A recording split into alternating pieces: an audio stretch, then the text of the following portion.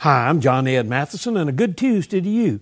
There's so much dishonesty in the world today that it's good to read about people who exhibit honesty. A lot of people talk about it, but not too many people practice it. James Munford bought a house.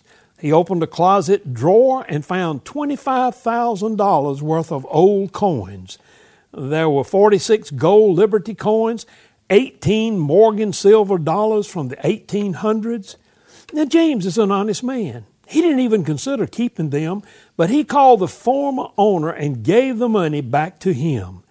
James could easily have kept the money and nobody would have known except James. How much better could the world be if all of us were as honest as he was? Let's do less talking about honesty and more practicing it. I think that's something that our world desperately needs in this day.